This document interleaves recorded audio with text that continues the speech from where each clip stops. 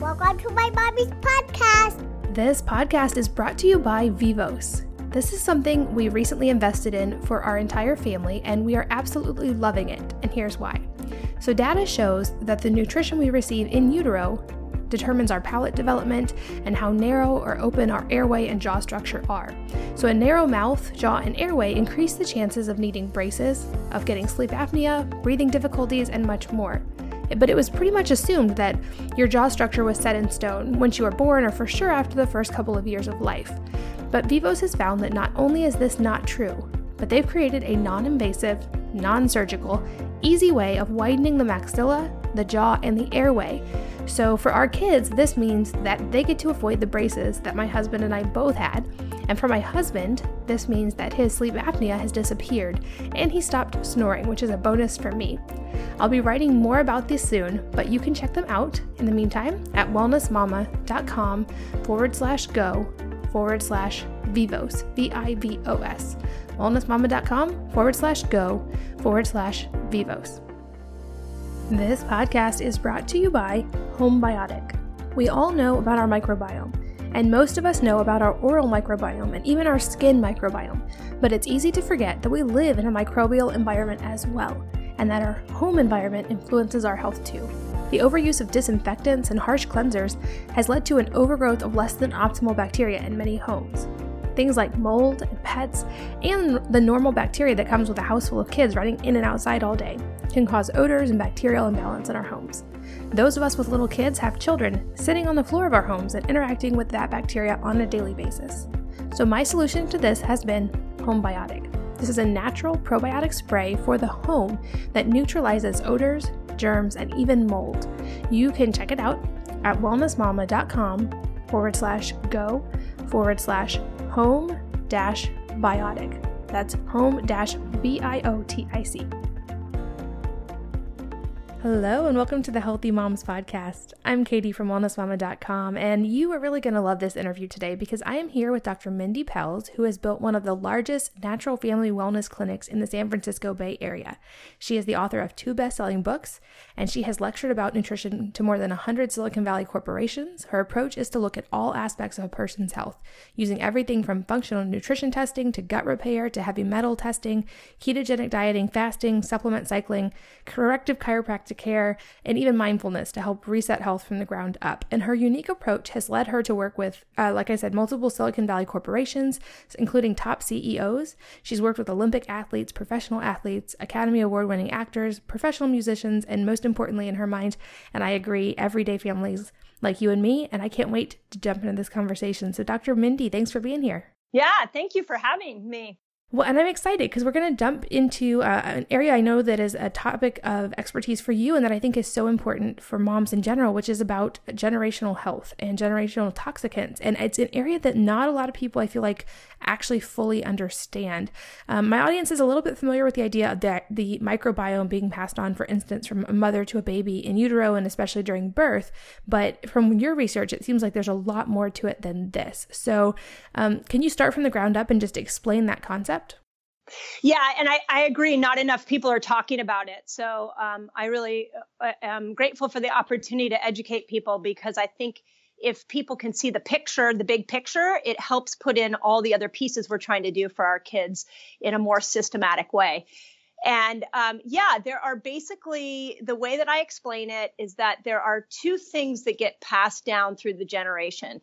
Your microbiome gets passed down from your mom, and your toxic load gets passed down. And in many cases, it's getting passed down through 4 generations. So, for example, things like lead can get passed down through 4 different generations, and it's showing up in this generation causing this particular person a problem, but they don't realize that it came from a situation that happened with mom or with grandma. So the way I like to explain it to my patients is think of your health like a bucket, like you're born with a certain size bucket. That's your genetic makeup. And within that bucket is a certain toxic load. And so you, like, for example, Katie, let's say you were born with a bucket that was really big and you could handle a lot of toxins, and you were born with a very small toxic load. So you can go and eat a bunch of junky food or get exposed to a bunch of different chemicals, and you won't necessarily exhibit any symptoms. But then I'm born with a very small bucket and with a very high toxic load. And I go and eat a piece of wheat, and all of a sudden now I'm like totally flared up and have an autoimmune condition. And what people aren't necessarily tapping into is that we come in with a certain load, we come in with a certain ability to handle these toxins, and there are a lot of strategies we can apply to help empty our bucket, to improve our ability to detoxify so we don't exhibit these symptoms. Yeah, that makes perfect sense. And I think, like you said, it's such an important topic to raise awareness of. And I know this is very much where your heart is and mine as well. And I want to say it before we go any further too. We're talking about a lot of things that will affect, child's health, especially like in utero and then throughout their childhood. And I know as a mom, having learned a lot about health after I had my first couple children, I know that can bring a lot of guilt. So I know both of us come from this place, and I just want to say it, but none of this is meant to bring mom guilt. The great news is all of it can be improved, and there are things you can do no matter what and how your baby was born or what that scenario was or what the bucket looked like. And I know you echo that. I just wanted to make sure that every mom there feels loved and heard, and not that any of this comes from a place of guilt or judgment ever. Yeah. And you know what? I absolutely agree with you, because it's just information that we can now be aware of. And, I have 2 teenage kids, and I look at them and I go, okay, what can I do now to help detoxify some of these toxins that have been passed down? Because none of this is our fault, but now that it's that if you know better, you can do something about it. And so I'm looking at my kids going, how do I help them make sure that they don't pass it down? And it's to me, a really refreshing approach. But yeah, absolutely no mom guilt. 100% agree. Yeah, awesome. So to that note, then let's go a little deeper. And can you walk us through some of the most common things that you're seeing in your practice and that are being like passed on generationally, and kind of what your approach is when you start evaluating those things? Okay, so there's 2 generational things to look at. One is heavy metals. I think that's the biggest, and then one is the microbiome, and those really require 2 different conversations. So let's start with heavy metals. And let me I think the best way to understand this is how I discovered heavy metals, which was, I'm 48 right now. When I turned 40, I decided I wanted to be like in the best shape of my life. And so I ate really well. I was exercising. I was getting chiropractic. And about 43 years old, I started getting really bad anxiety and depression. And I wasn't sleeping well, which was very unusual for me. I started getting hot flashes, and I was like, "What? How can this be? I mean, I'm doing everything that everybody said you should do." And so that's when I discovered lead toxicity and how lead gets passed down through the years. I know, Katie, you're going to talk to Dr. Pompa, or you already did. He's got some really cool stuff on detoxing lead. And I started to look at that and tested myself and realized that my lead was really high. And once I started to detoxify it, then all of a sudden my symptoms started to improve. But what I realized as I was understanding lead more is when I went back, I looked at after I had my second child, I had a thyroid problem, and that's where lead can show up. And when I was a kid, I realized I had reading comprehension issues, and that's where lead shows up. So a good starting point is really understanding what your toxic load is. Where are you at? And we do a urine challenge in our office, a provoked urine challenge. I think that's one of the best ways to test heavy metals. I think, have you had your heavy metals tested, Katie? I have, yes. Yeah. And so, I think it's important everybody get some version of a test so that they start with understanding where their heavy metals are at. So that then they, if you understand as a mom where your metals are at, you can turn around and start to understand maybe what your kids are exhibiting. So for me, it was lead. That's what we're seeing. We've run hundreds of these tests in my office, and we see lead everybody's had lead. Everybody has had varying degrees of lead. We also see a lot of mercury. And that's coming from all different kinds of sources, your mouth, fish, flu shots. I mean, mercury is kind of everywhere. So I think a really good starting point is understanding what your personal load is. And there's a lot of great ways to test it. But that's what I encourage moms to do when they come in to us, is to start there. Yeah, for sure. And I know when I tested, I actually tested on the lower end for like lead and for mercury, because I was at a good age where I like didn't get very many vaccines yet, because there weren't that many when I was a kid, but I never had any fillings or anything growing up, so I didn't have any mercury in my mouth, so I like dodged those bullets. But I had cadmium and antimony were the ones that showed up for me, which I thought was interesting, and I was kind of unexpected. And so it's interesting. I think it's like anything, it's great to have data and to know, because even like the day I was diagnosed officially finally with Hashimoto's was a great day in a sense, because then I finally could take action. Like once you, even though these may not be great things to hear, once you know, you can move forward. So I think you're right. It's helpful to know. Yeah, absolutely. And you know what I see, especially with women, is that they stumble into their medical doctor's office and they get a diagnosis like Hashimoto's, and then they're told the solution is medication. Or I get a lot of women that come in that are told, well, what if this is the best you're ever going to be? Like, this is the healthiest you're ever going to be.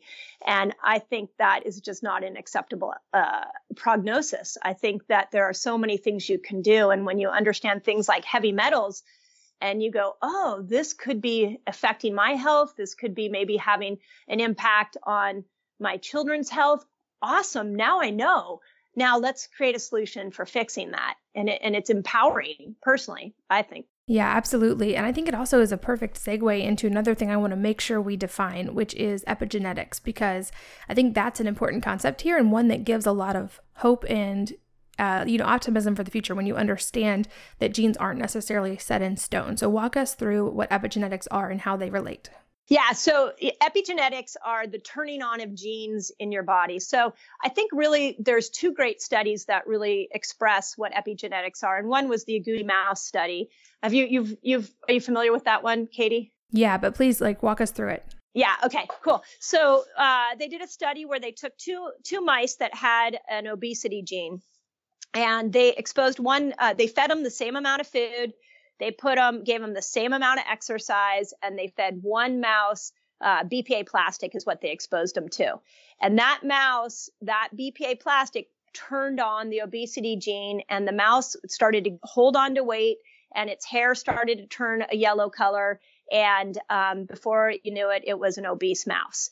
And then when they took that mouse and they had that mouse reproduce, they noticed that their offspring was the same thing, that they were actually the offspring would be obese, even though that offspring wasn't exposed to the BPA plastic. So the gene had been turned on. They did the same study out of Washington State University with DDT. They took a mouse and they exposed it with the obesity gene, exposed it to DDT, and they found that for 4 generations, that mouse, the obesity gene was turned on, and more obese mice were constantly being born because the gene had been turned on. So the moral of the story, or the understanding that we can have from that, is we our genes may have been turned on generations before. So, but there's some really cool things that we can do to start to turn those genes off. Detoxing is one of them, but we have so much more control over our genetics than we originally thought. And those 2 studies to me are landmark. They really show us that we can sit today in a health crisis that is really frustrating, that may have been a product of a generation before. And when you understand how to turn those genes off, it becomes it just becomes empowering. It's incredible. Yeah, absolutely. And I know that there's a fun line that I've heard from one of the smartest people I've ever met, Naval Ravikant. And he said, yes. He said if, his best health advice would be to choose your grandparents wisely. But since we can't do that, obviously, we have to be proactive. And I think that's why I love talking about topics like this, because I feel, and the reason I blog and the reason this is such a passion for me is because of our environment in today's world. Unlike our great grandparents and before that, like we don't have the luxury of just getting to like exist and interact with our world without being cognizant of these things. And that's not a bad thing, but we do need to be proactive, especially when we're talking about our kids. And I think like understanding how, like we understand like if we need to eat healthy when we're pregnant so we pass nutrients on to our babies, but understanding the deeper level of that we truly are actually passing on like a genetic heritage, that helps us to further just be cognizant and responsible of the choices we're making, because you can still make great choices even in today's world, even with all the things we're facing. And I think that's like what you're so good about talking about and something I like to speak about as well. Let's go a little deeper on microbiome too, because you mentioned like the heavy metals and that kind of stuff. And we know there's some great research I've seen recently on the many ways the microbiome's passed on generationally as well. But let's speak to that a little. Okay. Yeah. And let me just make one more comment about what you said. I think it's really important that parents understand that our kids are growing up in a totally different world than we grew up in. And it's a toxic one. So we might not have had detox strategies when we were younger. It might have not been on our parents' radar, but that's because we didn't have as many chemicals in our environment as we have now. So it's really important that as parents, we think about the detox aspect of this. That I just wanted to, because what you said was brilliant. So yeah, the microbiome. Here's the thing about the microbiome is that we inherit our microbiome from our mother. So I'm sure you've talked about this, but when we come through the vaginal canal, we are meant to have the vaginal juices go in through our nose, the baby's nose, and go into the gut and to fertilize the gut. So that's the natural birth process. And then once we come out, we're meant to, when a baby's being breastfed, the mom is actually passing her microbiome onto that baby. Skin touch. So touching the mom's skin, all of that is a grooming process for the microbiome. And it takes about 3 years. It's the first 3 years that are the most crucial for the microbiome. So let's look at what's happening right now. C-section rates are really, really high. So if you've had, if you're born by C-section, you missed out on that. I hope breastfeeding movement is still really popular, because it's such a great way to pass that microbiome off. If you have any young moms that are listening, like skin touch is so important. Skin to skin touch that you'll get from your mother and even from your father. We are more bacterial cells than we are human cells. And so if you have a healthy microbiome, you have this opportunity to really pass that on to your children. And instead, what's happening a lot is that, again, C-sections, but then we've got all the antibiotics. So we've got the oral antibiotics. We've got the antibiotics in all the foods. We've got antibiotics everywhere. And that is literally destroying the microbiome. And when you put I love, there's a great book. If you haven't had this guy on your podcast, he wrote Missing Microbes. Have you read that book? I haven't yet, but I'm writing it on my list right now. Okay. Dr. Martin Blazer, and he calls it the generational handoff, that because we have lived in such a antibiotic obsessed world, and that's everything from C-sections to hand sanitizers to antibiotics in our food, that each generation is getting a little weaker handoff of a diverse microbiome. And so you're getting a little bit weaker and a little bit weaker, and you mix that with toxins. And now we look at our children and we go, okay, well, that makes sense why we've got learning disabilities and we've got, asthma and we've got chronic diseases. And one thing I'm really passionate about, because I have teenagers, is how much anxiety that teens are experiencing. And there is a piece of all of this that can be helped once we go to repair the microbiome and we work on some detoxing. But I love that idea that it's like this. It's a handoff. It's like a cool little gift you get to give your kids, if you're aware of it.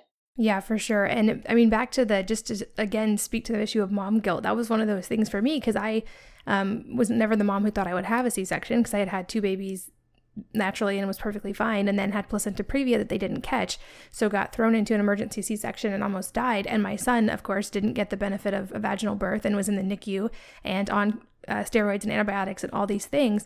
And he actually did experience, he had eczema and he had some developmental delays early on. And even with him, we were able to move past all of that. So that's always my encouragement to moms is like, no matter what stage you're at, you can always do something, and definitely don't beat yourself up.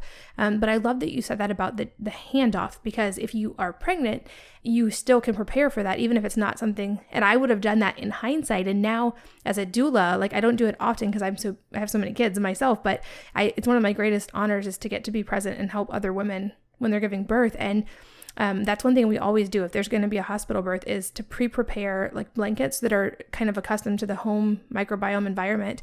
And there's things you can do. I did a podcast with a group called Microbirth, and about basically culturing some sterile gauze with the mom's microbiota. And then as soon as the baby's born, usually the mom's still in the C-section, you hand off the baby to dad, and then dad has this in his pocket and just wipes the baby's mouth and hands and face.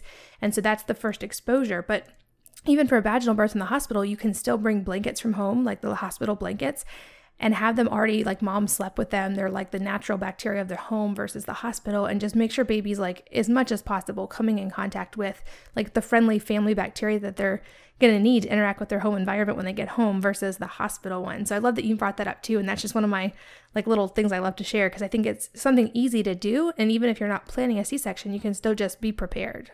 And, I actually think building a good microbiome is not that hard. You just have to be aware of it. So just like you said, that's incredible. I'd never heard of that in a birth like that. That level of detail is incredible. But like it can be as simple as once you hear this, you go, oh, okay, well, I need to think about my child's microbiome. So what can I do? You could start feeding your kids fermented foods. You can start making your own yogurts. You can look at, like, we have a skin colonizer lotion that we have people put on their skin. You can, I don't know if you're familiar with the Restore product, but we have a lot of people use Restore nasal spray. It's a bacterial nasal spray. We have people change their toothpaste so that they can the families can start to work on the microbiome of their mouth. So it can actually be quite fun, and you can look at it and go, oh, okay, my child missed out on that. No, like you said, I totally agree. No mom guilt, but now I can actually start to rebuild this microbiome. And I can do it in some really fun ways. So fermented foods is a fabulous way to get good bacteria in there. Prebiotic foods like chia seeds and hemp seeds, throw those in a smoothie and they feed the good bacteria. Polyphenol foods like Brussels sprouts and cloves and nuts, raw nuts and olives. It's really not that hard. You just need to be aware of it. Yeah, absolutely. In fact, recently we've used a product called Homebiotic, which is actually like you spray it in your home and it like allows your home environment to culture. It's supposed to actually help with dust bunnies and a lot of stuff.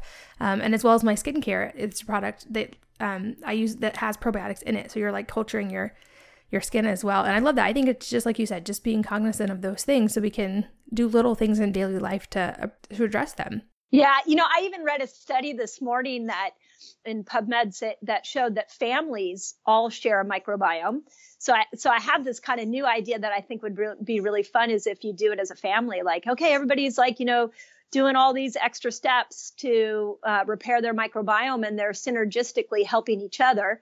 I even heard, and in the study was that they've measured your dog's microbiome and they find that your dog's microbiome is very similar to your microbiome, that we're living in a household, we're all sharing a microbiome, which is super cool. And can be, I don't know, I have teenagers, so, I don't know if they'll think it's super cool, but I'm thinking, oh, we're going to do like a family activity around repairing our microbiomes and improving our bacteria from all different angles. Yeah, it's fascinating. And realizing because of that, like there's got to be an environmental connection there as well. Like you're obviously microbiotically interacting with your environment. So things like just trying not to overuse harsh cleansers and the disinfectants and antibacterial stuff unless they're truly needed. I think that's, there's been some research that came out about that recently, like all these antibacterial soaps and face washes and body washes and all this, they actually have unintended consequences down the road because we're meant to interact with bacteria. And that's an easy step. Just switch your soap. So those little things aren't hard to do. And your skin microbiome communicates with your gut microbiome. And so when you're putting the antibacterial soaps on your hands, it's not just having an effect on your skin, it's also affecting your gut. So all of those ecosystems, they believe every organ has a microbiome and that they're all a little bit different, but that they all communicate with each other, which is just fascinating. Yeah, so cool. And back to birth for a second. That's the reason I've always refused the antibiotic eye drops with my babies too, is because you're putting antibiotics on their face, but they're rubbing their face and they're putting their hand in their mouth and it's getting in their gut too. So just another little easy switch to make. I want to go a little deeper on the detoxing thing though, because I think that you're so right. Like we need to support our bodies. And then there are times when we actually need to proactively do things to detoxify. And I know that every time I mention this, I get about 1 million questions from people of what about kids? What about pregnancy? What about nursing? What about this? So let's do that. How do you do it with kids in a family? Okay. So let's start with, here's something that I think is really important that everybody understand is that the blood-brain barrier, which is the protective layer of the brain, doesn't fully form until your child's 7. So every toxin that they're exposed to prior to 7 is probably the most harmful. It's also a really cool time to start to detox them if you're aware of it. So let's start with food, because I like to try to give food solutions first, and then I'll explain to you what we're doing in our office with the families that come in. Great foods that are high in glutathione are cruciferous foods like the Brussels sprouts and the cauliflower and the broccoli. So how do you get those into your kids as much as possible? Cilantro, even though it's kind of a weak detoxifier, has been known to hook onto heavy metals. So that's an option. So looking at introducing detoxifying foods is really important. Now, the second thing is that when you go to detoxify kids, I'm a big fan of low and slow. This is not like an adult detox. This should be something that is easy and effortless to do. So we have a kids detox that we use, and it involves not only supporting and nourishing the brain, but it has binders in it that will actually, natural binders that will hook onto these toxins and get them out of children. One of which is Cyto Detox. Are you familiar with Cyto Detox? Yeah, I am. It's one we use in our house too. Yeah. So we put together 3 supplements. We put together Cyto Detox and a brain supplement for kids. It's called Brainy Play. It's put out by Systemic Formulas. And then we use Moors, which is a liquid Moors, which is a supplement that helps to turn off any genes that might have been turned on. And they're all liquid. So they're easy. Like you could put them in Cyto is really easy. You just put it under the tongue. But the other 2 you could put in a smoothie and your child wouldn't even notice it. So I think those are gentle detoxifiers. As people get older, we definitely do a more thorough detoxing. I know you're familiar with True Cellular Detox. Yeah, I am going through it in February, actually. Yep. Oh, awesome. You're going to go through with the group. That's awesome. Yeah. Yeah. So we've put, again, hundreds of people through the True Cellular Detox protocol. And it's life-changing, and it's really more for people. In my opinion, it's for people that are like 20 and older. And we've seen everything from weight loss resistance go away to the number one thing that I see is people who have trouble sleeping start to sleep again. Depression, anxiety improve. It is hands down the best way to detox heavy metals that I have seen in the 20 years I've been doing this. And the way that they have it set up is really well done, because the first month you're just preparing your organs. You're getting nutrients to the liver and to the gut and to the cell. So I'll be curious your experience, Katie, but that first month, most people just feel amazing and they feel good. And then the second month is the body phase. And then you really start to work on pulling, the mercury, the lead, all the heavy metals out of your gut and out of your liver. And then the third month is the brain. And it's magical. It's really, really magical. And it's really appropriate for more adults. And I love the one we're using for kids. We haven't had any adverse reactions. It's, again, a low and slow kind of gain. And I have people get on it for a month and then get off of it for a couple of months and then get back on it. And moms are really finding it easy to implement. That's awesome. And it's good to know that there's an approach for kids. This podcast is brought to you by Vivos. This is something we recently invested in for our entire family, and we are absolutely loving it. And here's why. So data shows that the nutrition we receive in utero determines our palate development and how narrow or open our airway and jaw structure are.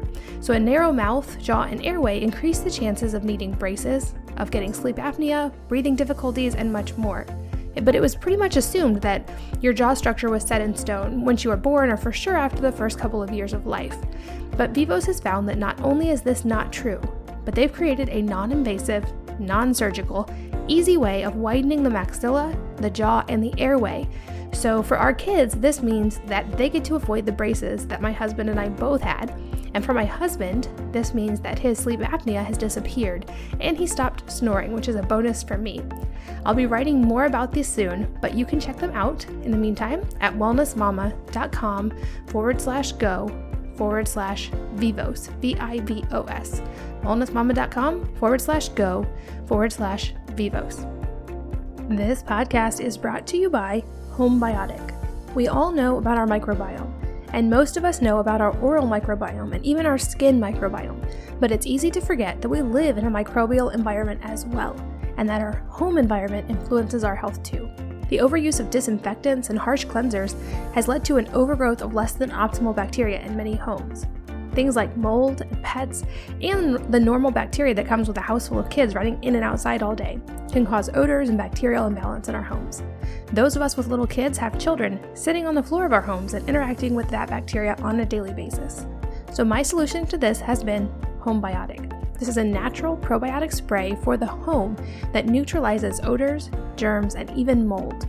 You can check it out at wellnessmama.com/go/home-biotic. That's home-biotic. Like, how could parents know? I'm sure that there's testing you must be able to do on both bacterial diversity and generational toxins, but how can parents know that might be something that would help their child? And are there symptoms as well that kind of are a good hint?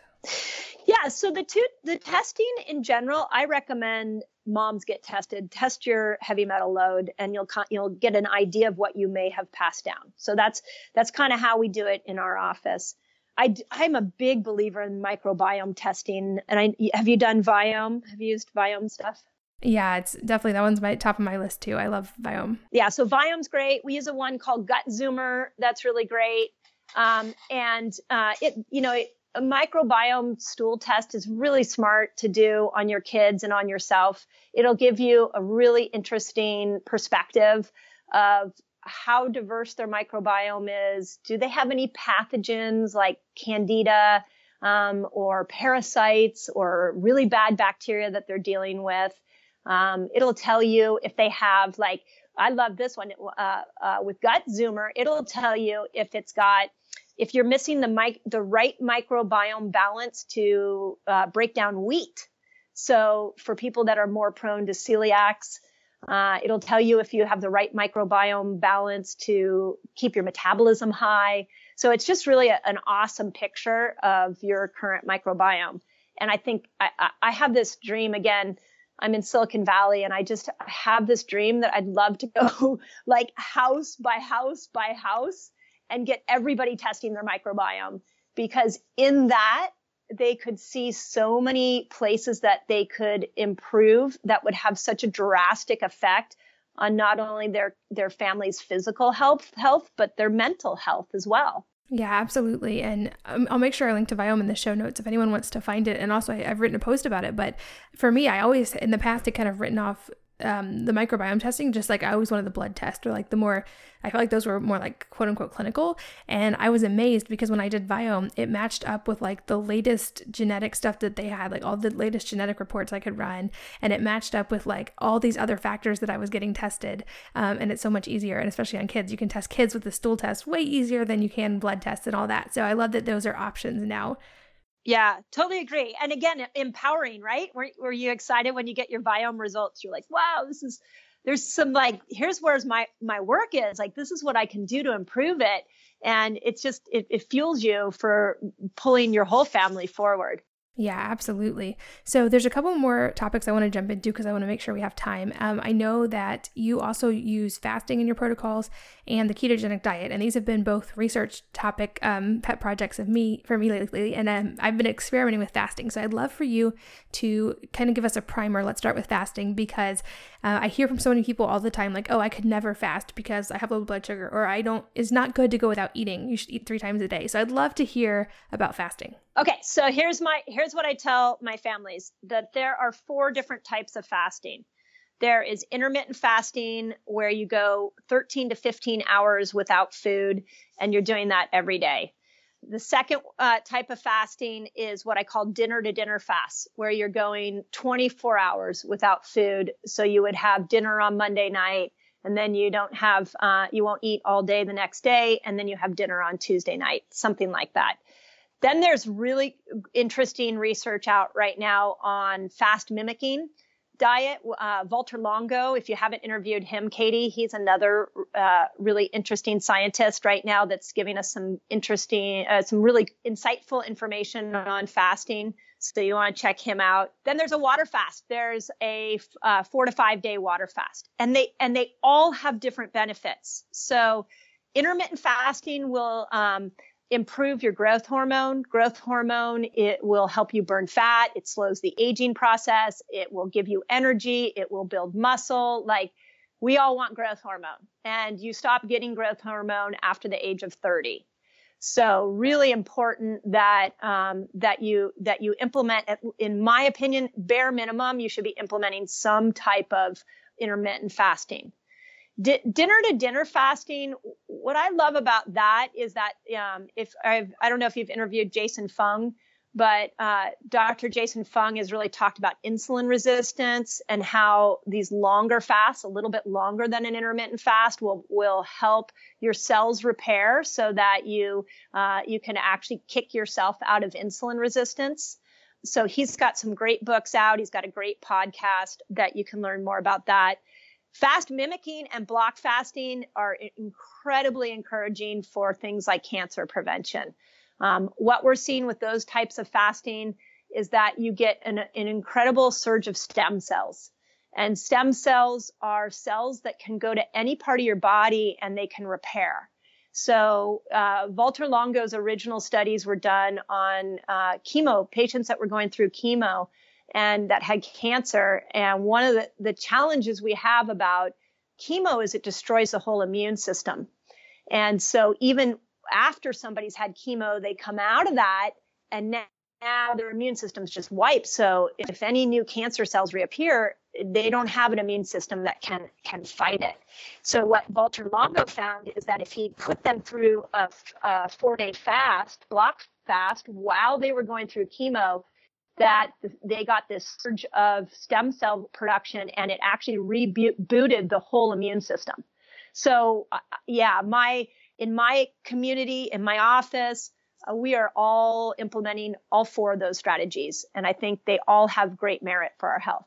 Yeah, that's awesome. And it's something I've experimented with too, ever since delving into Dr. Pompa's work and meeting people like you who use it. And so I started off with like a 3-day fast last year.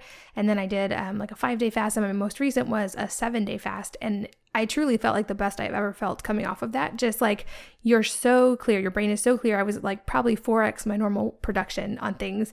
So it's one of those things, like, it sounds daunting, like, why would you ever not eat for 7 days? But it truly is amazing. And the research is astounding. Like, the cancer statistics that were coming out of just fasting. But I feel like it's intuitive. If you like entertain the thought for a second, it's what animals do. It's what people do when they're sick if they are actually allowed to. So I love that it's kind of coming to the forefront. And I know people pair that often with a ketogenic diet or versions of a ketogenic diet. And I have a feeling we're going to be in alignment on this as well. But I'd love to hear how you use the ketogenic diet and what a ketogenic diet actually looks like in your book. Okay. Yeah. So what I always teach my patients is your body's a miracle. Like you were born in this incredible self-healing, self-repairing, energized body, and it was meant to live to 120. It was not meant to break down at 40. So what things like fasting and the ketogenic diet are doing is they're tapping into your own body's healing mechanism. So for us and my community, what we recommend for the ketogenic diet is that you really lower your carbs. And the recommendation I make is keep your carbohydrate load under 50 grams. You up your good fat, not your bad fat. Atkins was more of the bad fat. This is like good fat. You up your good fat above 60%. And then I really encourage people to keep their protein limit at about 50 grams a day. So it's low carb, moderate protein, high good fat. And a really good way to track it is Carb Manager. It's an app that you can get on your phone, and you just plug in whatever your day was. And, I always start with telling patients, like, just plug it in and see what today is. And before they even go on the ketogenic, and people are astounded. People are like amazed at, how much protein they're eating and how many carbs they're eating. So the ketogenic is having you change those ratios. And then we implement intermittent fasting with that.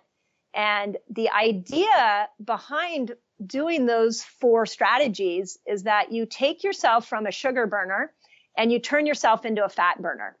And that's super exciting if you want to lose weight. And I think it's the greatest way to kick yourself out of any kind of weight loss resistance. It's just profound.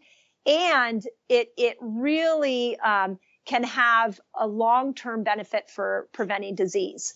I don't know if you've interviewed Dr. Ron Rosedale, but he has a statement that I love, which is that every disease known to man it occurred in a sugar burning body. So we have to, in order for us to prevent things like cancer and to prevent disease, it would benefit us all to move over to this fat burning place, because this is where the human body thrives. And that's why when you're like, I love when you said, I went on this fast and I had all this energy. That's what we see. It's like you become like an Energizer bunny, and your hunger goes away and your mental clarity is like through the roof. And I just think it's one of the greatest gifts to us right now is applying all these principles that work naturally with the body. Yeah, I absolutely agree. And I'm excited for all the research that's coming forward. And I've certainly noticed benefits just in my life already, but it's something that now, having seen the research, I'm going to keep implementing throughout the year, just occasionally doing fast of different types, just because I know the cancer history of my family on both sides. And I know what we're up against environmentally. So I think it's just an easy tool. And I know we're going to get questions since most of the listeners are moms, related to, can you do fasting while you're nursing a baby, while you're pregnant? Can kids do fasting? So what are the parameters that you typically set for that? Yeah. And I'm super happy you asked me that, because I think it's important to talk about. Okay, so let's talk about fasting for obviously pregnant moms. I'd say no, that's not the time to fast. And nursing moms, I definitely wouldn't do long block fasts. I do have a patient who's nursing her 18-month-old, and she just did dinner to dinner fasts and is doing great with that. So the intermittent and the dinner to dinner, that in my book is fine for the nursing mom. Kids fasting, I get a lot of questions about that.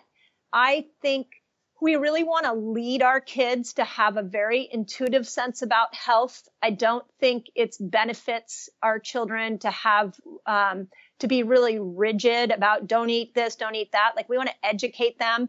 And I would with my kids, I don't impart my fasting ways on them, but I model it for them. So my daughter is going to turn 18 next month, and She is now She is now an intermittent faster, and I never told her to do it. She just saw me doing it. She saw my husband doing it. So now it's just like, oh, this is how our family does health. This is just the way that it is. So I wouldn't encourage you to suggest that your kids fast, but I would encourage you to teach them why fasting is really beneficial and that someday they'll want to do it. And as far as the ketogenic diet goes, yeah, I mean, we need to get more good fat into our children. We need to lower the carbohydrate load down. Like all of that is fabulous for our kids. The brain needs fat. These developing brains, yeah, get all that good fat in them. They will thrive with that.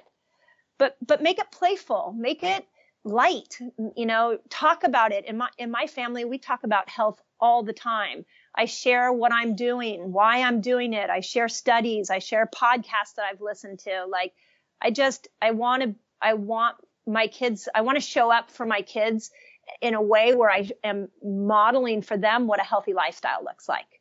And in that, they will follow you. Yeah, exactly. And I know, so from a little bit of advice I could offer too is with the keto diet, I think I always want to make the distinction between that and like Atkins or just low carb, because because I've used Carb Manager too. And when you are plugging it in, you can eat an insane amount of green vegetables or fermented vegetables and that kind of stuff and still be very low carb. This is not about restricting food necessarily, and especially with kids. It's just about actually, for most people, just getting rid of the processed food and increasing good fats, like you said. So I think that's always a point. This is not a no vegetable diet. In fact, when I'm eating the most in ketosis, it's like 75% of my plate is green vegetables because it keeps you in ketosis, and that's great for binding things and getting them out of your body and like binding to estrogen. So there's so many benefits there. But when it comes to kids, I think you're exactly right. Like I would never, ever, ever withhold food from a child to try to get them to fast, unless you have like a child with epilepsy and you're in a medical setting. That's a different scenario. But what we do at our house is kind of what's worked for us is I look at it that I am responsible for providing nourishment, like cooking the food and providing it to my kids, and they're responsible for deciding to eat it or not. And it doesn't have to be a struggle. I'm not going to force them to eat food if they're not hungry. And if they don't like something, they can choose to skip it. So they all have like one thing they don't love. So they'll inadvertently fast once every few weeks when we eat that. And also if you let kids be kids, if they get sick, I've noticed my kids pretty much fast on just water when they're sick, unless you are forcing something down their throat. So that's a time when moms can be like, hey, maybe their body knows what it's doing. And if they ask for something, give them food, certainly. But don't feel like you have to shovel the crackers down their throat just because they're sick. So that's kind of my 2 cents when it comes to kids and fasting. But 100% agree. I would never, never force that on a child ever. Yeah. Yeah. And I think that's really important is, if my kids don't want to eat a meal, yeah, then don't eat a meal. We are not a 3 meal a day, 6 meal a day family. And if my son walks out the door without eating anything, I'm not worried about it. I know he's going to eat at lunch. So letting them learn how to trust their body is really important.